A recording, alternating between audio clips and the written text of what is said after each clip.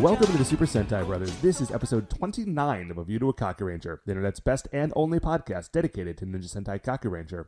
Every week we watch an episode of the show, we share our thoughts with you, the listeners. My name is Matt J. With me as always is my co-host and brother Dave. Dave, how you doing today, bud? Not bad, man. Cool. Yeah. Getting prepped. Spring break is coming to an end. Getting ready to go back to work. Always could use, like any vacation, I would have loved like another couple of days. Right, you need like that sort of secondary wind down time on your vacation. Right. Well, like I said last time, because I was going so crazy right before break, I have basically spent all break doing all of the things that I should have been doing the weeks beforehand. And so now all that stuff is actually done, and I can actually take a break, but I have to go back to work on Monday. But it's cool. It's cool. My house is clean. That's exciting. My house is clean. All my laundry's done. Right. Because I'm an old man, and these are the things that like bring deep joy and satisfaction to my life. Like, my laundry's all done. It brings deep joy and satisfaction to my life, Dave, is watching an episode of Ninja Sentai Kakuranger. Today, we are watching episode 29. It's called History's First Super Battle. I don't know what all the battles we have been seeing in the previous 28 episodes were, but apparently this is the first super one. But Dave, before we get into that, shining in the heavens, there are 5 stars. What is our first star of the week? So our first star of the week, Matt, is something that's actually been a while in coming. For Christmas, my wife Beth got me tickets to go see the show. The show wasn't until last week, so we finally went and saw my Christmas present show.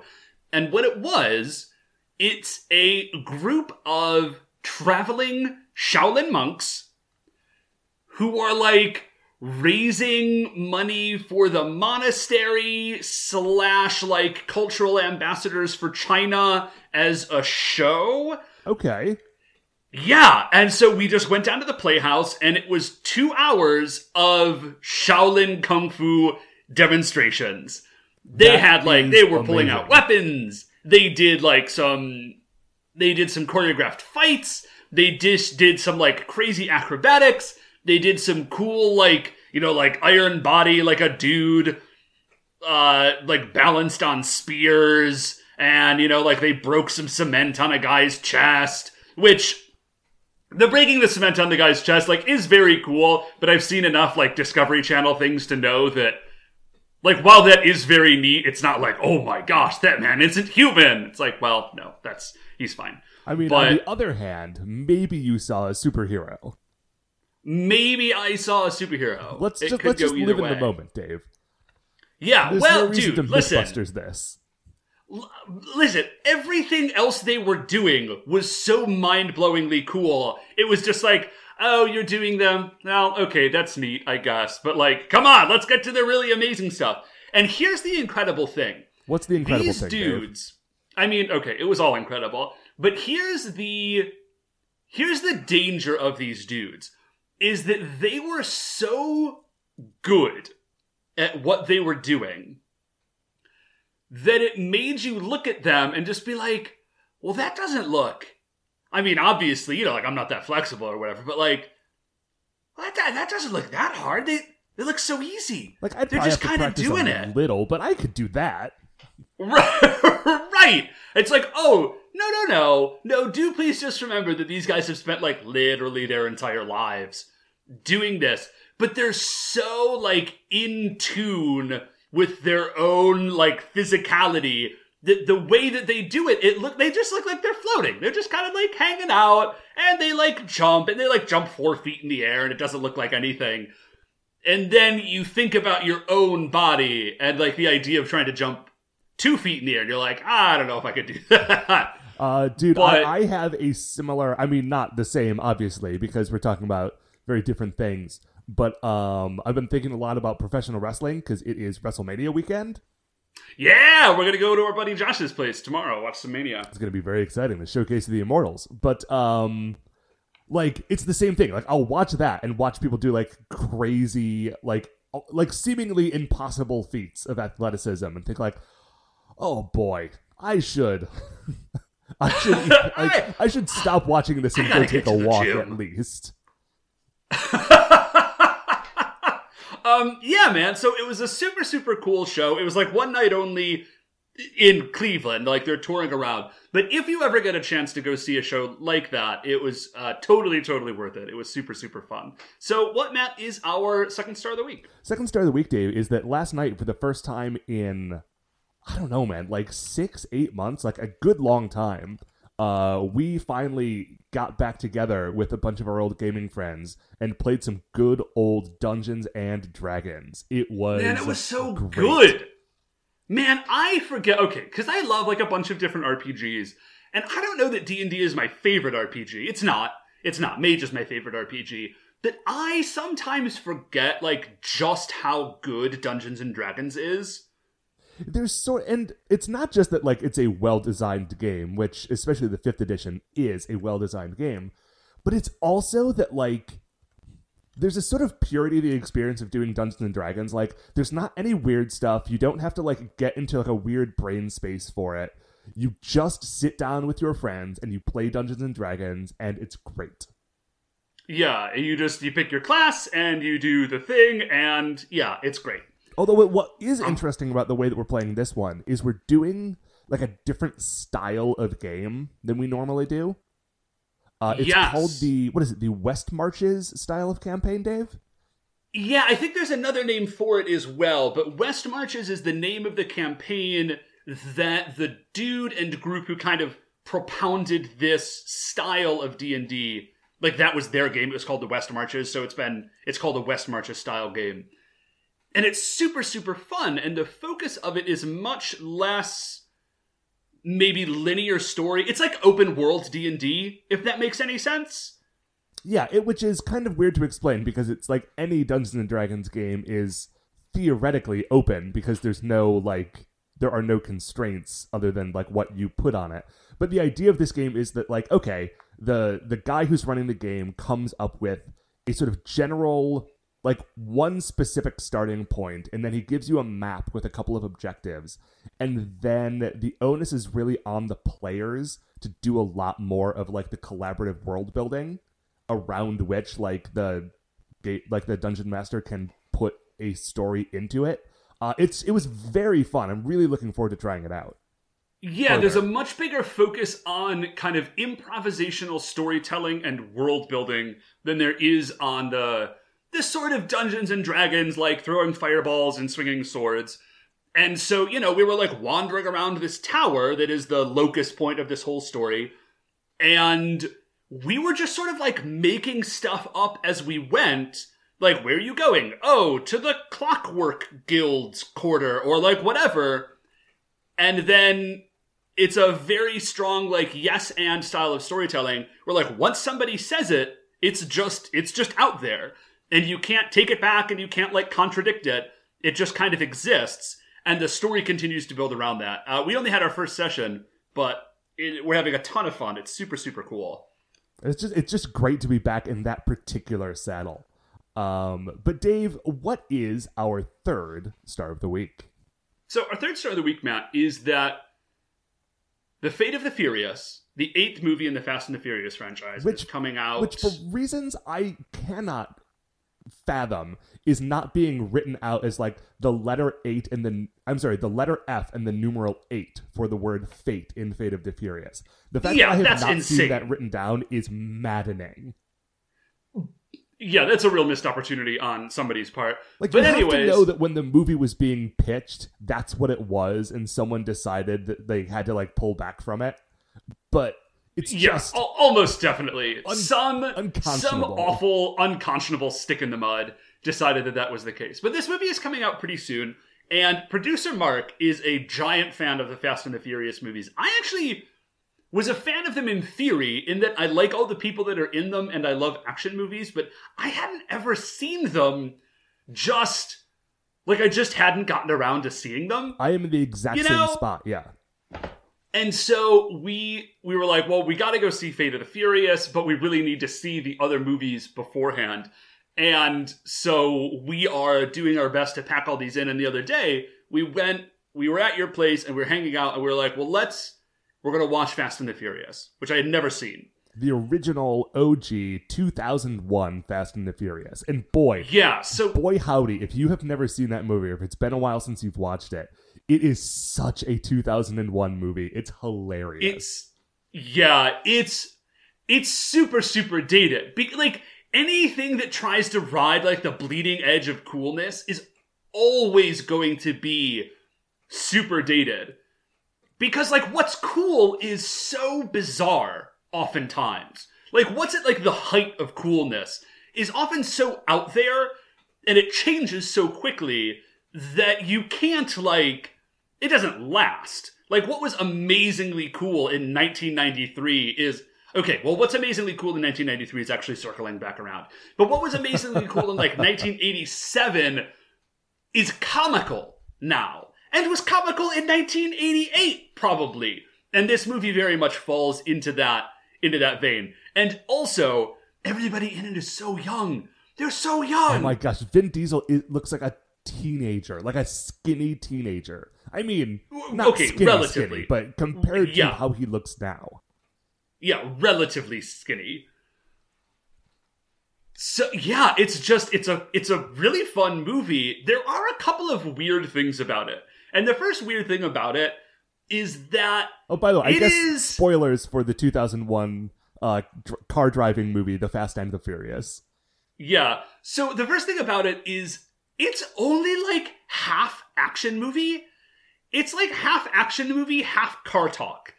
If you are not a car dude, there are some fairly big spaces in this movie where they're just going to be talking about stuff, and you're like, it may as well be sci-fi. They're just throwing out sci-fi gibberish, but my understanding is that everything they are saying is extremely accurate. Oh, really? Yeah. All the car stuff in that movie is not messing around. It is all 100% accurate and works and makes sense. That is hilarious. No, when they were talking about that stuff, my brain just went to the Star Wars place where they were describing how they were putting their spaceships together, and they knew what all the terms meant, and I was just willing to accept it. I had no idea that they were in any way accurate. Nope, no. Those things are all totally real. Here's the other really weird thing about that movie. And again, I don't know, spoilers. The main characters, Vin Diesel and all of his buddies, they are straight up the bad guys. I mean, they're not the worst guys. They're not the worst guys, but they are definitely the bad guys. And not in an Ocean's 11 style, they are a band of lovable rogues who's stealing from other bad people / thieves / mobsters, and so it's sort of a moral wash. They're just straight up the bad guys. Paul Walker's character is investigating a group of thieves and who are just stealing from truckers. They're just stealing DVD. They're not even stealing anything amazing. Well, I mean, Dave, it's 2001, so the fact that they are stealing DVD players and digital cameras was amazing. Well, okay, yeah, but they're not stealing crazy superpowered cars. They're literally just hijacking trucks and stealing expensive electronics. And so and you're sort of going through the movie and it's just well, is it them? Are our heroes the bad guys that Paul Walker is investigating? Are they not? And then you find out that yes, in fact they are. And there's no redeeming those truckers were crooked and we're giving back to the people. It's literally those guys had stuff and we wanted that stuff. And so we stole it from them with our fancy cars and excellent driving. Yes. I mean, I guess the redeeming moment comes in these subsequent 7 movies, but there was definitely a moment watching this one where I thought, this is not the way I expected this film to end. Well, yeah, it makes sense. In the subsequent movies, yes, but they did not know that there were going to be more movies. Right. This movie is just about some thieves. And again, they're not even like, they're fun because it's like Vin Diesel and stuff, but they're not even like lovable rogue thieves. They're just straight up stealers. And it was it was like a disconcerting moment. Anyway, the movie was fun. Like, I'm glad they made another 7. And I look forward to watching them all, but it was sort of a weird experience. But Dave, speaking of very long projects that have a sort of payoff in the end, that is, once you finally get there, very satisfying. What is our 4th star of the week? So, Matt, cast your mind back to May of 2013. Okay, see, May of 2013. I was in my 20s. I was living in an attic apartment that occasionally had squirrels sort of like running around in the crawl spaces. Yeah. So almost about a month shy of 4 years ago, I kickstarted the deluxe 3rd edition of the role-playing game Exalted. And listen, first of all, I love Exalted. I've only played it like a handful of times because like nobody ever wants to play it with me for reasons I don't fully comprehend because it's super, super rad and cool. But it's like my beautiful white whale of gaming. I super want to play this game. I kind of dig and love everything about it. And I was just like, all right, Red, like I'm gonna kickstart this game. And this was the first big Kickstarter, the first or one of the first really big Kickstarters that Onyx Path, who are the people who now publish all the White Wolf role-playing game properties. So like Vampire Mage, Werewolf, Exalted, and like a couple others. And it was the first really big one they did. And so I kickstarted it, and they raised like almost $700,000 to like put this book together. It was a very big campaign. It was a huge campaign, and the book ended up gigantic. It's like an 800-page book. It's enormous. And I know that it's 800 pages because it just arrived. I got it like a week ago. Wow. Yeah, it was... I almost had really hoped that they would just like slow roll it. Because like, listen, man, we're already almost 4 years deep. So that you could say it was just 4 full years. They didn't. But I finally got this book. It's like, dude, it's like bound in white leather with like gilt edges and like a bunch of cool bookmarks. And I got a game teller screen. Oh, nice. And like everything about this book it's stunning. Like it's the print is beautiful and like the paper is like heavy and glossy and all of this stuff. But for real, this Kickstarter took 4 years to deliver. That is, and I just like I'm glad that you finally got it. They kept updating us, but like getting a kick, like if something takes that long, there's this sort of sense that I get, like this is just never going to happen, and like despair sets in. You know, like that very specific Kickstarter despair.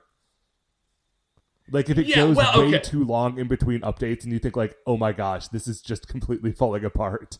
This is it. They're never going to do it. No, they updated, like, they send out updates, like, I want to say, like, every 2 weeks. So, like, I knew what was happening. Or maybe, like, once a month or something. I forget. So, but, like once a month for the last 4 years?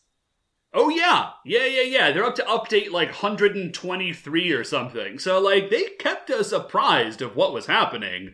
There just was a degree to which I thought, like, well, they're just going to update forever, and it's never actually going to be done. And, like, that's just my life. But they did. They finally sent it out, and it's super, super cool. And I'll probably never play it, because, again, nobody ever wants to play Exalted. But I am very excited. I am very excited to have it and to sit down and read it. Well, see, now you've got 2 problems, Dave, because now, not only do people not want to play Exalted with you, they also don't want to read an 800-page book first. And so you've really only made things more difficult for yourself. But you do have a lovely book. But I do have a lovely, lovely book, Matt. So what, speaking of games that are long overdue, what is our 4th star of the week? Dave, I know we said we were never going to make it a star again. But I'm sorry, I have to go back on that promise. Because I finally beat Fallout 4. And I know that in the year 2017, that is not like exciting news for most people. No, yeah, it is not. But I finally just did it, and it was great. I love that game. I know, Remember it's a when we used really to good talk about it ending, all the isn't time? it? Anyway, so it was like I had been I do this thing where I get like 90% of the way through a game and then I just stop because I kind of don't want it to be over. And so instead of enjoying the ending, I just let it sort of sit there forever until I forget about it. And so I only finish like, I don't know, maybe a quarter of the video games that I ever start. That is a thing that Beth does too. Like I said, and I don't, like, I understand, I guess, in theory, but experientially that makes very little sense to me. I also, I do it with some other things. Like, sometimes I'll, like, not read the last few issues of, like, a comic series. Anyway, that's not really what I'm here to chat about. What I am here to talk to you about is the joy of waiting, like, a year and a half to play a video game. Because, dude, guys, I know it's exciting to buy new video games, but you don't have to. Those games are still there next year. And once you sort of go through one cycle of waiting for video games, you don't have to do it again. You're just a year and a half behind, and then you get to play all the same games everyone else did, but you get like, they're like half off. You buy a used one. It's amazing. Yeah, you buy it used. This is like the Marvel Universe theory of doing things, is that The or Marvel Unlimited. Yeah, you just, like once you get 6 months behind, then it's all new to you. And you're just getting it like kind of, not for free, but basically for free. Yeah, and especially because people put out like, like bonus editions that already have all the DLC included. Yeah, especially for like those giant RPGs that we love to play. It's like, and particularly like Bethesda, I love you guys, but like y'all put out buggy games. So if you wait, all the bugs are patched and like all the DLC comes out. Because like, let's be real, man. All the DLC, particularly for Bethesda games, is so much better if it's just all there all at once. Oh yeah, because once you've beaten the game, going back and doing an extra mission is kind of like a waste of your time. Which I'm sure we talked about that when we talked about us playing or you playing. Yeah, no, we definitely have. We don't need to again. But for real, like life pro tip, just wait, man. Not just you don't have to be like that and wait a year and a half, but just wait for like 6 months. Wait for 6 or 7 months. Get that game cheap. Everything's going to be patched, all the bugs. Some people are going to have written probably some really cool mods for it. It's the way to go, man. This is all true, but I will say in closing that I really wish I was playing Breath of the Wild right now. Like, not even right now today, like right now instead of talking to you during this show. Oh, well, okay, that's a different thing. That's a Nintendo game. Nintendo games don't have bugs, like, basically ever. They're fine. Because Nintendo is the only company in the world, aside from maybe, like, CD Projekt Red, that actually puts out finished games. Right, and they only put out, like, 3 games. But those games are amazing. Yeah, but those games are, like, actually 100% done when they put them out, and then the game is just done, and you can just play it. So Nintendo, don't even worry about Nintendo on that front, Matt. You're good. Okay. But for like, basically everybody else. Yeah. Okay. We have been talking about the stars for way too long. I just looked at the time. So it is time to take a break. Hey, and boy, we howdy. will be right back with episode 29. Okay, welcome back. So we have just finished watching episode 29 of Ninja Sentai Kakuranger. And, dude, it's a good one. I don't know if I would... Listen, it's called History's First Super Battle. And there is a super battle in this episode. It does not strike me as particularly more or less super than previous battles we've seen. Yeah, nor is it History's first super battle. It's just... Okay, it's not a great episode title. No, and actually, the last couple of episode titles... They've been messing around with me because historically, Super Sentai titles are just the name of the thing that happens in the episode. To the point where, like, it'll give you spoilers to the episode if you just know what the title is. But these last couple of episodes haven't been doing it, and they've kind of been going the opposite direction of just like, no. We'll just say something, and then do, like, a kind of unrelated thing in the episode itself, just to see how they like it if we mess around with them that way. This forces me to reconsider the idea that they did just write all the titles of these episodes before they filmed anything and are just desperately trying to make it fit in a way that makes any kind of sense. And listen, if that's the case, they have been doing an amazing job. Yeah, they really have been doing a pretty bang-up job.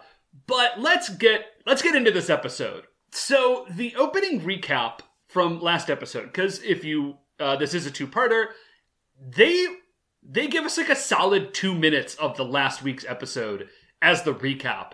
Enough that I actually was like, wait, is this a recap?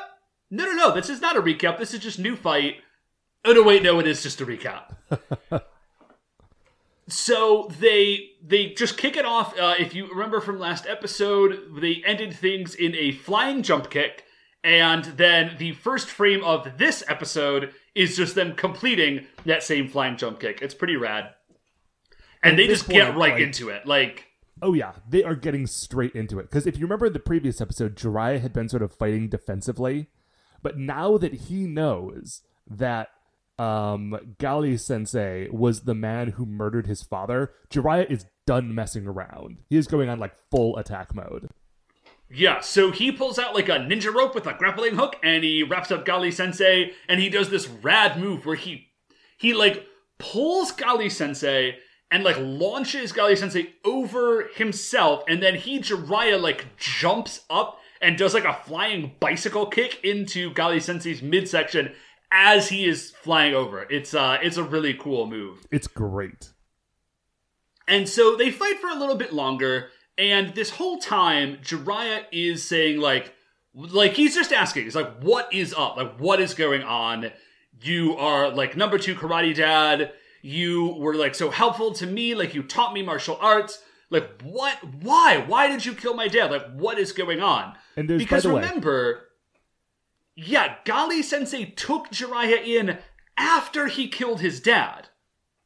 Yeah, so Jiraiya is very confused by this. There's a couple of high points in this fight I want to briefly mention, which is that Gali has these like Wolverine claws that we referenced earlier. Yes. Apparently those Wolverine claws have the ability to shoot purple lightning, which is great. They sure do. And as in the fight, Jiraiya is getting the upper hand, Gali sort of like quick turns it around on him and starts mocking him. Like, dude, like, calm down. You can't win a fight with anger. Didn't I teach you better than this? Jiraiya is not happy to hear any of that. Yeah, this is kind of a crazy thing, because throughout this fight, what we are seeing from Gali Sensei is that he does seem to be trying to, like, get the best out of Jiraiya. He's goading him, is what's happening. Yeah, Matt, that's exactly it. Like, he's goading him, and it's not super clear, what exactly is going on. Like, he's obviously, like, he's playing on their prior relationship, but it's... like, the motivation doesn't totally make sense, aside from that he's just saying, like, hey, man, come on, like, let's do this. Like, really, come on. Like, let's fight. Right. So Sasuke at this point has recovered from getting kicked in the head at the end of the last episode. I'm sorry, getting hilariously kicked in the head at the end of the last episode. Hilariously kicked in the head, yeah. And now he is sort of watching this fight from the sidelines. And instead of running in to help, he gets on his Doron changer and he calls the other 3 Kakurangers like, hey, you guys all need to get here now. Yeah. So we pop back to the fight, and, like, again, man, this is a really good fight. It's just 2 dudes who are really excellent at stage martial art, and probably just like real martial arts, but they're really good at stage martial arts, and nobody's wearing like a giant crazy costume, and they are just fighting. They're throwing like flying kicks and like flipping over each other, and it's totally, totally rad. So it's very difficult to give the fight its proper due. Like, you're just listening to us say words, describing an exciting kung fu fight. But if you have access to these episodes, this is a great fight to watch. Yeah, they do a super, super good job with it. And you know who else really loves this fight? Is Nue. Nue is like down in his like trapped cavern area and is really delighting in this fight. Like, yes, go for it. Destroy each other. It's amazing. Yeah, he is super stoked that these guys are trying to murder each other. Like, this is kind of, like, this is what he's going for. So, we do get a quick shot of Tsuruhime getting picked up in Nekomaru by the other guys, and then we kind of, like, flash back to the fight. Which I really appreciated, because I feel like this show very often makes the decision to not give us that little scene, and then later just have them show up. And so, especially since for the last couple of episodes, everyone's sort of been scattered to the four winds, the fact that they actually have a brief moment of, like, getting the band back together was, like, small, but very much appreciated. Yeah, no, I dig that they took the moment to just give us that little blip. So we cut back to the fight, and at this point, they have been fighting so long and so, like, energetically, I guess, that they are no longer in the Old West town and are now fighting in, like, a train yard. Yeah, they really... Okay, I was actually, like, kind of upset about this at first. Because it was like, guys, you are not even vaguely close. Like, there's no way. Like, you were in a very specific spot. Because, like, sometimes when they shift scenes, it's like, all right, well, you were in this place and now you're in a different place. But, like, those places could be vaguely close to each other. There is no possible way that this Wild West town is anywhere close to what they did. But they did give us that both Gali and Jiraiya are super exhausted. They've got, like, more wounds on them. So we do at least get that small comfort. It's like, all right, you guys have clearly been fighting for, like, a while. Yeah. And you have managed to shift locations here. Because by the time we catch up to them, they're both sort of, like, not collapse, but they're definitely, like, moving slower, breathing heavier. Yeah, I think one of them does. It's either Gali or Jiraiya does, like, hit a knee, and they're just like, ugh. They sell pretty hard that these guys are both pretty much at the end of their rope. Yes, but Jiraiya refuses to give up, because this is the man who killed his father. Yeah, so he remembers his dad. We get the flashback, like, again, of that same scene. Like, they're really getting their money's worth out of this 30 seconds of footage. We have seen it probably 7 times. So he remembers his dad. He remembers, like, his dad dying and all of these things. And he runs at Gali. Gali tries to shoot him with an energy blast. Jiraiya kind of, like, dodges around it / just, like, straight runs through it, because who cares? Right. And then he does a sweet move. If you want it badly enough, the best way to charge or, like, avoid an energy attack that's coming at you is to run straight at the person who is shooting you. Like, but if you really believe in your heart that you're supposed to be fighting this person, that's how you do it. That is what is happening here. Yeah, that's precise. Yeah, he just manages to, like, will his way past what is otherwise a direct shot. And so he drops a really cool move. I don't think we've seen it before, called, it doesn't have a great name, it's just called 3 kick. But he does, like, a flying jump kick on Gali, and he like, bounces off and does, like, a backflip, and, like, lands on him again, and then he does it again. So, you know what he does, Matt? He does Long's head jump move from Bloody Roar. Oh, yeah, it is sort of like that. That's the move that he does. Yeah, he, like, jumps on a dude and kicks him, and then jumps off of that dude and backflips and kicks him again, and then jumps off the dude and backflip and kicks him again. It's awesome. And I just want to note that somewhere in here, and I was not able to sort of crack the code on it, but somewhere in that move is a 3 Ninjas kickback joke. And I just want you, the listeners, to know that I know it's there somewhere, and it's going to bother me all day. Maybe by next episode I will have figured it out. And then there's an even slighter chance that I will remember to say it. But, just so you know, I know that it's floating around. Speaking of things that I had wanted to say and totally forgot to say, about the Power Rangers movie, there is a scene in a quarry.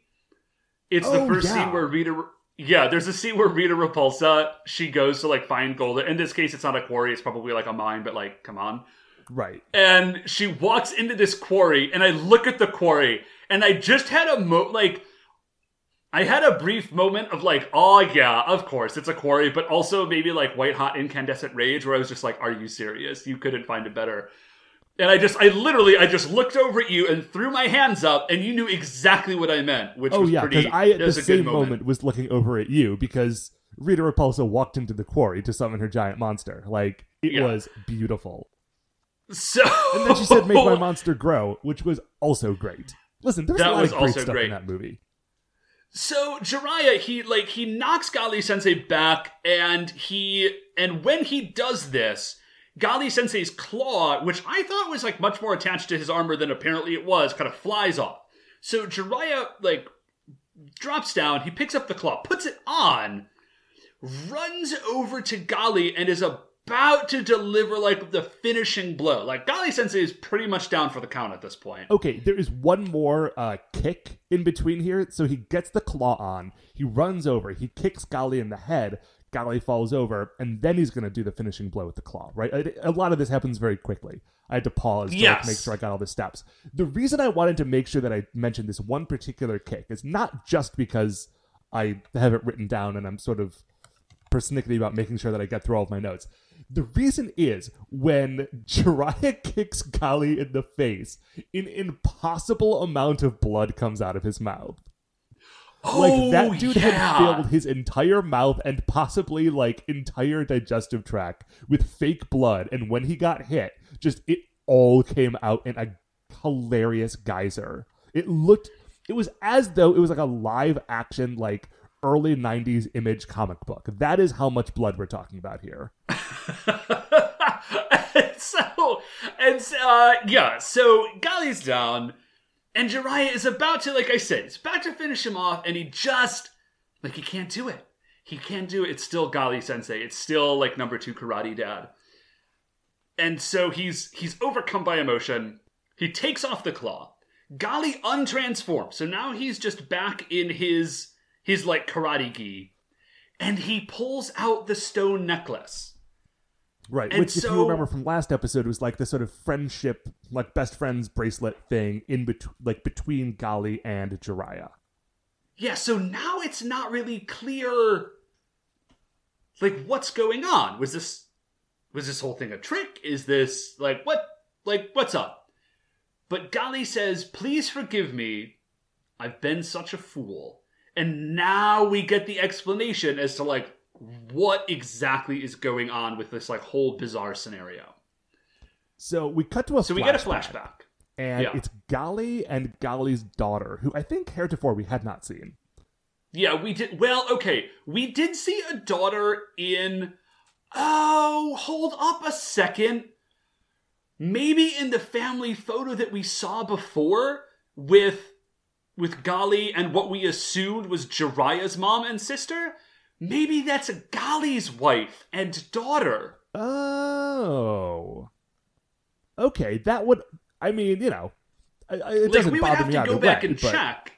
Yeah, we would have to go back and check, but I think that is the same... That might be the same actress playing the daughter in both shots. So now this makes much more sense. And so we see them in the car, and they're having a nice car ride next to the lip of a cliff that goes into a quarry. Yep. Gali looks away from the road for a moment to laugh at his daughter's joke, and when he turns back, they are just about to crash into an oncoming dump truck. Yeah, he does. He manages to get into an accident with literally the only other vehicle in sight. But this is not a head-on collision, regular sort of accident. We cut from that scene of them almost getting into a wreck to Gali's car on fire flying off of a cliff and tumbling down a hill. Yeah, well, listen, man, it's either get creamed by that giant truck or drive off because there's only one lane and he couldn't. Yeah. But I just don't know where the fire came from. He could have if he had just veered the other direction, he would have been fine. But he doesn't. He veers off a cliff. Well, I mean, he must have already been hit because his car was on fire. And that's what happens when your car gets hit. The engine catches on fire immediately. So we see the next scene is it's Gali himself who is fine. He somehow was totally okay. And his daughter, though, is in a hospital bed, and she is, wrapped up, and there's, tubes and wires and, everything. She clearly is in bad shape. And there's a doctor there, and the doctor says, "I'm really sorry. There's nothing else we can do. Let's leave them alone for a minute." So now it's just Gali and his daughter, who is about to die. When all of a sudden, Nue, teleports into the room.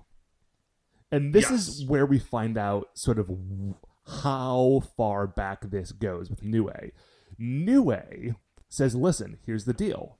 I have the power to heal your daughter, and I will do it if you promise to go kill Jiraiya's dad, who I don't think ever got a real name. He does not. And so, Gali is so overcome with grief about his daughter that, he kind of just, loses his mind for a while. It's yes, absolutely, I'll go do whatever. Because, he's my best friend, and so, his guard will be down, and I can pull this off. Oh, by the way, the reason that Nue wanted Jiraiya's dad dead is because Jiraiya's dad was a detective who had recently discovered Nue's ring of assassins and was about to expose them. Yeah! That would have been cool if we knew anything about that before. I mean, whatever. So, Nue apparently has a ring of assassins. Cool. But he says, listen, I want you to kill this guy. And he said, and he does. He's like, here's the deal. He does it. Yeah. And then we see the flashback again but this time we sort of see the whole scene where Gali shows up, kills Jiraiya's dad, sees Jiraiya coming and crying, sort of runs away, hides behind a car, and then in that moment his head sort of clears from the sort of, grief madness and realizes oh my gosh, what have I done? I've killed my friend. I've left his son fatherless. Right. This is terrible. Yeah. He says I think specifically what he says is, I was so caught up in the idea of saving my own daughter, I forgot, of course, that your dad also had a son. Right. I can't believe I've done this. And so that's why that's one of the reasons I took you in, to try to make up for it, to try to be there for you because I had taken your father away. And so I trained you to be a warrior in his place, and that is the whole thing. Yeah. So now we really get it, what the whole thing is. And he says, listen, when Nue sent me to kill you, I hoped that you would defeat me and that, I would die by your hand. In some way maybe to, atone for this thing. Right, because apparently Gali has, since that time, been working as one of Nue's assassins. Yes. And he's been, going out and killing people, and Nue told Gali that if he didn't go and try to kill Jiraiya, then he would, Nue would tell both Jiraiya and Gali's daughter about all the stuff that Gali has been up to. And so Gali said, listen, there's no way for me to get out of Jiraiya finding out about this. The best case scenario for me now is that I go and I face him. And, maybe I can get him to hate me and kill me. And, he can get some sort of feelings of closure, and I can sort of, this can be over for me. Right. But his daughter still doesn't know, which is, pretty intense. Yeah, and frankly, I don't anticipate that we'll ever see that daughter again, but it is... Yeah, no, definitely not. But that is a pretty, that's a pretty hardcore piece of story. That's pretty cool, man. No, I did this thing, but I don't want my daughter to know, but I did it for her, etc., etc. So he asks Jiraiya's forgiveness, and then Gali dies. But he dies at peace. In some way, at least. So, right. And he says he's got a sort of a closing, exhortation to Jiraiya. He says, listen, true enemies are the people who will never hesitate to see you suffer. And these people always are, remaining hidden and, manipulating behind the scenes. It is your mission to, seek them out and defeat them. And then he dies. Which is good, because, that, I think... It was never, as explicit as it was in the, first 2 episodes of this saga, but I feel that is sort of Jiraiya's, special mission for his hidden scroll. Is, his job is to, seek out hidden enemies and defeat them. Yeah, it's pretty great. It is really great. And then Jiraiya, he starts crying because his, second karate dad is dead. And he stands up and starts shouting, like, Nue, I know that you're nearby. Like, come on out. Let's finish this. Yeah, so... And then there's just, like, an earthquake, and Nue just, like, pops up out, which is like, dude, could you have just done that anytime? I think he could have, but what he says is that he was hoping that Gali and Jiraiya would kill each other, and that he wouldn't have to bother. Like, that was his plan. But since it sort of went awry, now he's here, and he's going to finish it off himself. Which Jiraiya is totally happy to get into that fight. He's like, listen, for my father and also for Gali-sensei, like, Kakurangers are here, like, you know, go suck a lemon. It's on. Right. Sasuke is also We're here gonna at this kill point. you. They both transform, and, like, the fight is on. Or rather, the fight would be on immediately, except that Nue, like, from Jump Street, like, grows to giant size. So, they've got a little bit of a problem. So, well, they start the fight real quickly, and Jiraiya is so furious that he just attacks. It doesn't go well. No, he jumps up to be, like, level with Nue's head, and he's gonna, like, hit him in the face with the sword. But then Nue has, like, eye lasers, which is not, I think, what Jiraiya was hoping. Yeah. So, they land, he, like, lands hard, they pull out their Kaku lasers, and they try to blast with the Kaku lasers. That doesn't work super well either. But now that, like, Jiraiya, like, this has completed his trial, I guess, and the scroll, like, flies out of wherever it was, and Jiraiya gets it, and he summons God Gammer, which is his giant beast general. And, it is straight up a giant robot toad. It looks cool. It's awesome. And so... And Nue looks at it, and he's like, oh, like a super ninja animal. Like, do you think that's going to work on me? And my thought is, like, yeah, of course it's going to work on you. It worked on you 2 episodes ago. Yeah, like, we just did this, dude. It already worked on you. But he does not even know what fresh hell is coming for him out of God Gammer. What incredible attacks this thing has. So, God Gammer, he gets around, obviously, by super jumps, which is totally rad. Just, like, jumping over buildings. So the first attack that he drops is... I'm actually going to tell you about the second attack first, because the second attack is less cool. The second attack is just Gammer Flamethrower, which is a flamethrower in God Gammer's mouth, which is fun, but whatever.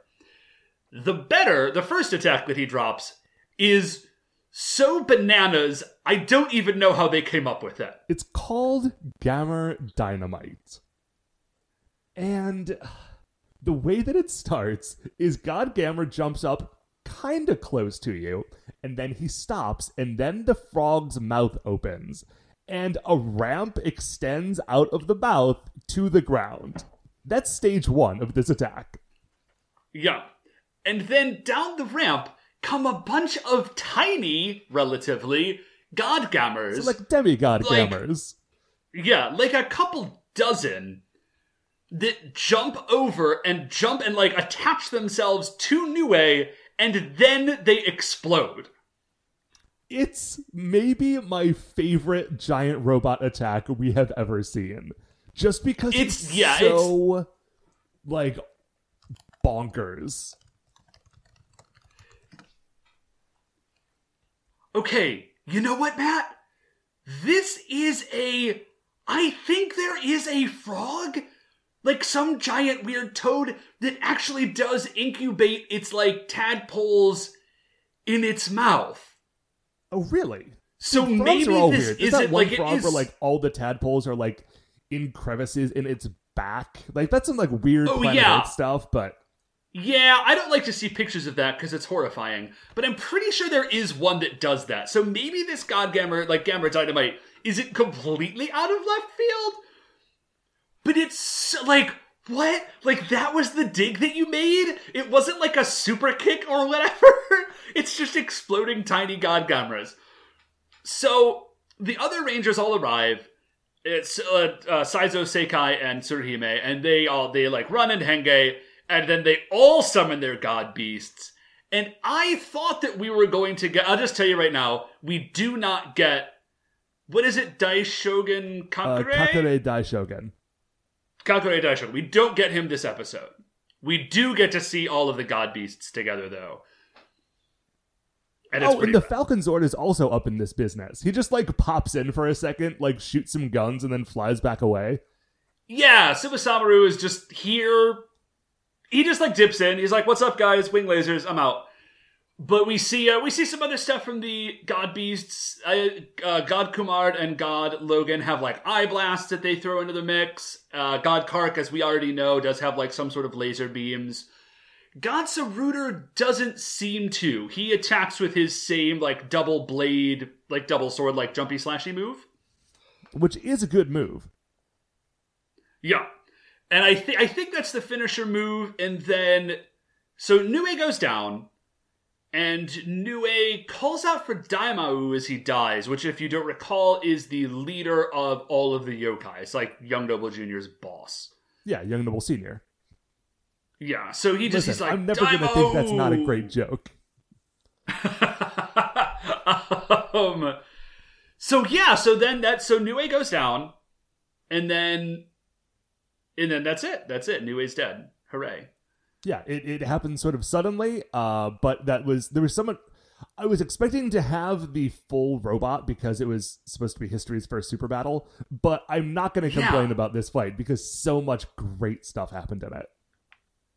Yeah, so the next scene is that we see the Rangers, and they have made a cross for Gali out of just, like, raw birchwood is what it looks like, and they've just stuck it in the ground. I'm assuming they just stuck it in the ground, because if it's a grave, it's not, like, in a graveyard, it's just kind of, like, off someplace, and also the ground in front of it is completely undisturbed. Right, actually, so in my notes, I had it written down, described as a, quote, hastily dug grave. But yeah, I don't think there's actually a body there. So maybe he just, like, force ghosts? I don't know. But whatever it is, it's like they did not bury a body. But he puts flowers down, and Jiraiya says, like, I will not rest until we have defeated all of the yokai. It's a pretty cool moment. And Saizo's like, oh yeah, man, that's the spirit. And they all sort of get together like, dudes, it's great to be back. Like, I'm so happy that, like, we're all finally back together again. Like, it feels a little different now because, like, you know, we've all gone through these, like, trials and we're all a little bit more mature. And it's so, like, refreshing. Like, the team is back together. Like, this is great. And it's refreshing to me, too, honestly. Like, I've really liked these last couple of episodes, but seeing everyone back together is very heartwarming.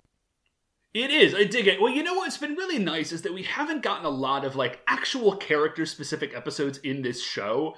Like, we've had episodes, you know, like Seikai turns into a giant, and that's kind of a Seikai-specific episode, but it didn't really give us any insight into just, like, what was up with Seikai. It was just kind of about him. And these last couple episodes, I feel like, have gotten in a little bit deeper as to, like, what is up specifically with the individual Kaku Rangers, and that, I think, is pretty cool.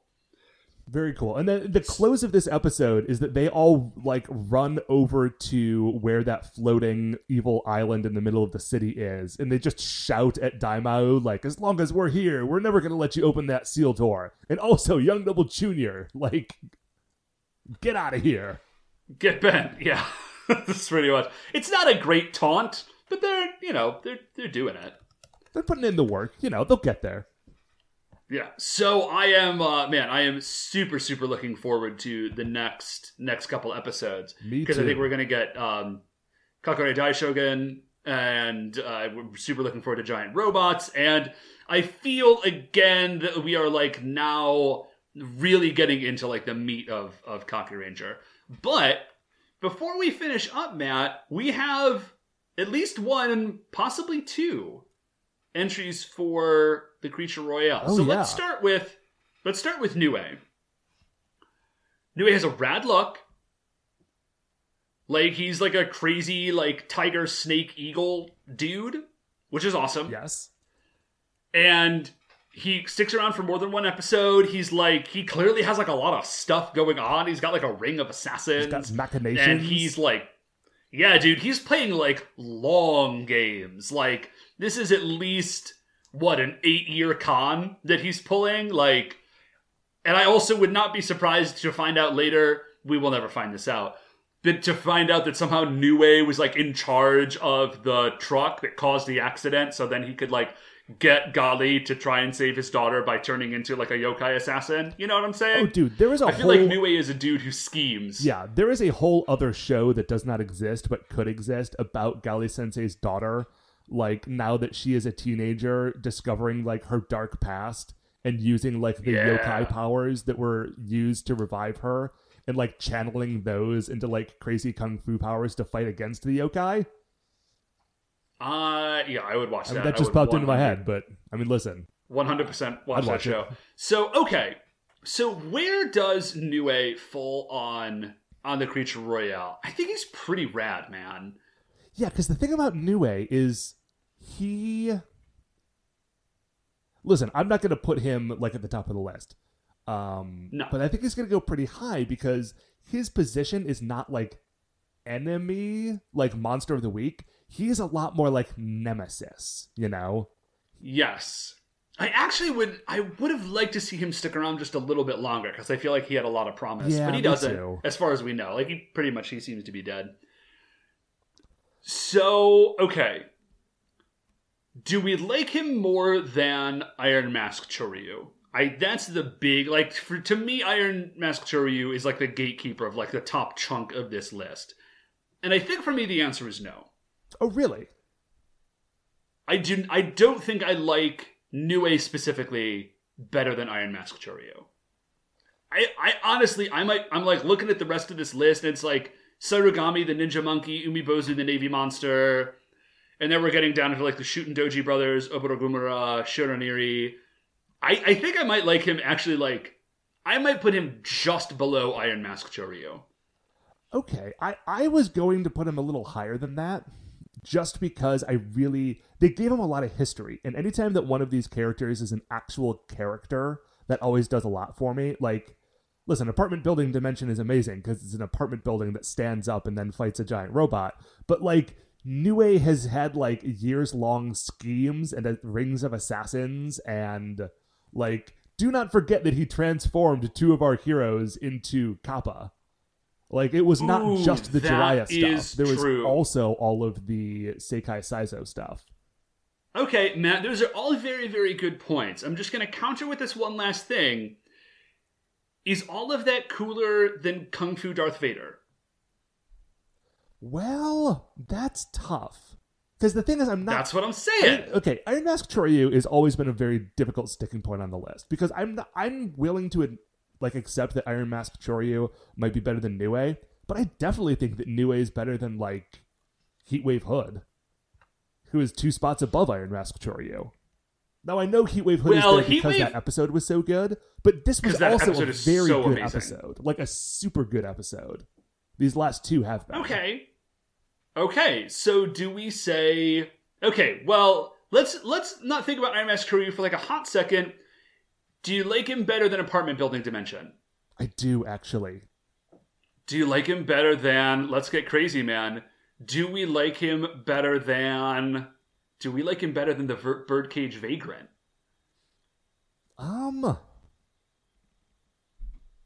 Dude, I'm gonna be honest, I kinda do. Wow, that's strong. I don't know, man, dude. The Birdcage Vagrant... He's a dude, he likes to drink, he's got like that crazy golden demon leg. He's got a demon leg and he's got an extra dimensional like realm inside of him where his bird lives. He's got a cool van. Man. And he had okay, maybe just below Birdcage Vagrant, above Tsuchigumo, the spider monster? Yeah. How do we feel about that? Ooh. Or would you rather put him between Tsuchigumo and Zashiki Warashi? Yeah, that makes more sense to me. I like that. Okay, so now the question is, does Gali Sensei go on the list? I think he has to. I mean, he transforms, he shoots purple lightning, he killed Jiraiya's father, he is like a yokai assassin. I'm with you, dude. I think, I'm with you. I think he belongs on the list. I just, wanted to...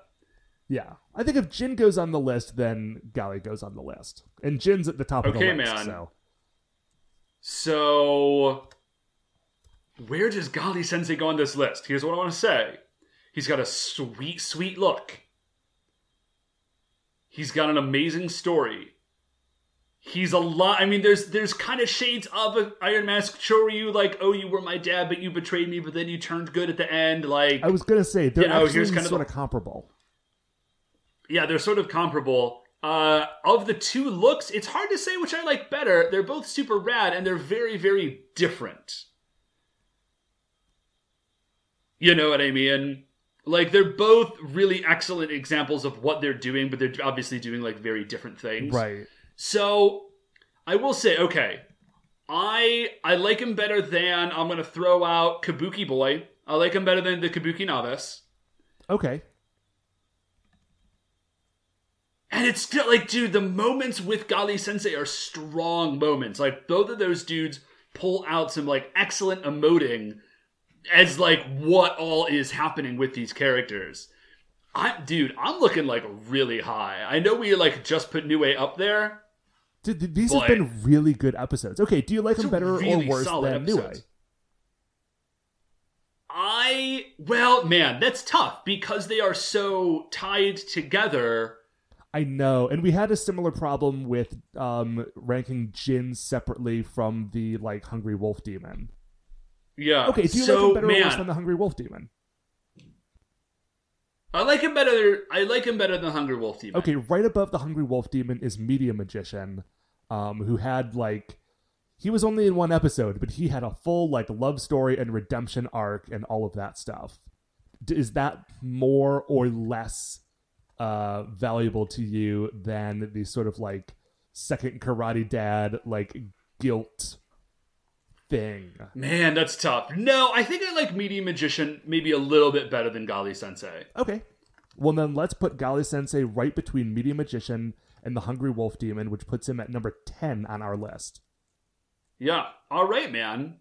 Well, I think that is it for us. Yep, that is going to do it for another episode of A View to a Kakuranger. Before we finish up here, I'd like to remind you all you can email the show at supersentaibrothers@gmail.com. Want to get any updates on future episodes? Or check out the things we're talking about on Twitter. We are at Super Sentai Bros. If you like the show, please remember, shining in the iTunes view section, there are 5 stars. Rate, review, subscribe on iTunes. That's what's going to help new people find the show. That and just telling people that you think who might like it that it exists and that they might like it too. Anyway, Super Sentai Brothers are a production of Retrograde Orbit Radio. If you want to check out any of the other great Retrograde Orbit Radio shows, you can find them all at retrogradeorbitradio.com. Once again, we're the Super Sentai Brothers. I'm Matt. I'm Dave. And we'll see you next week for the greatest show on Earth.